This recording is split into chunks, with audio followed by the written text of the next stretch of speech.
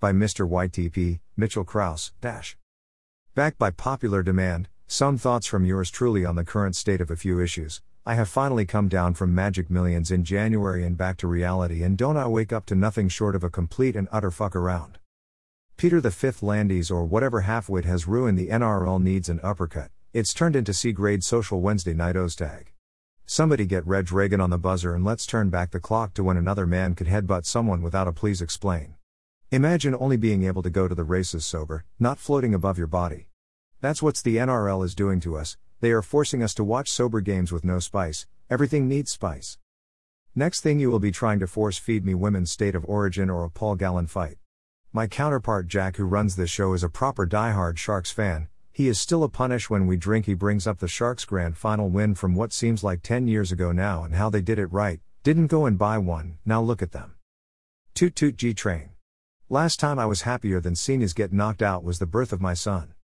My usual Saturday afternoon donation to the most corrupt organization in the game has reached new heights, and no, I'm not talking about the Catholic Church, I am talking about Sportsbet. I haven't been able to tip a jar lately. I have been blaming jockeys, the weather, the horses float on the way to the races, the weather again. Sent Sportsbet a message asking for some bonus bets, but apparently, I don't qualify. I can guarantee you if I gave some other cunt $500 every Saturday, he would at least give me a bonus reach around or at least a pat on the back. It's not like I am asking them to chop their arm off. To be honest, I am going to give it straight back to them with not much more of a profitable outcome than a loss. I did get close to a winner a few weeks back though, until Vega 1, ridden by the goddess of horse racing Jamie Codd, decided to sprout wings or grew a jet burner out its arse and crushed them dreams quickly. But as I have told you all before, keep fucking punting. I am an avid NFL supporter. I love to gamble on most American sports, but especially the NFL. There is something about a corrupt global entity that really catches my eye, but this one is special. A lot of big money moves made over the off-season, but not my Green Bay Packers. All we have done is pissed off our superstar quarterback to the point he only wants to host fucking Jeopardy. But in saying that, I will gamble on it all regardless. It's only a reward if you're not involved. Just ask LeBron James.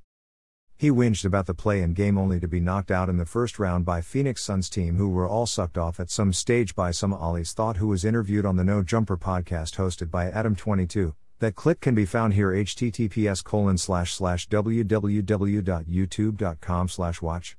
V equals VRZWRHY_K. It's a wild story of redemption and power.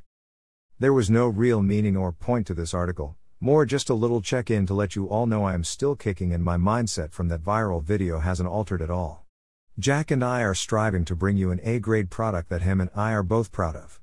We appreciate the support, and this may become a regular occurrence if enough people in the world piss me off. Over and out, and remember, keep fucking punting.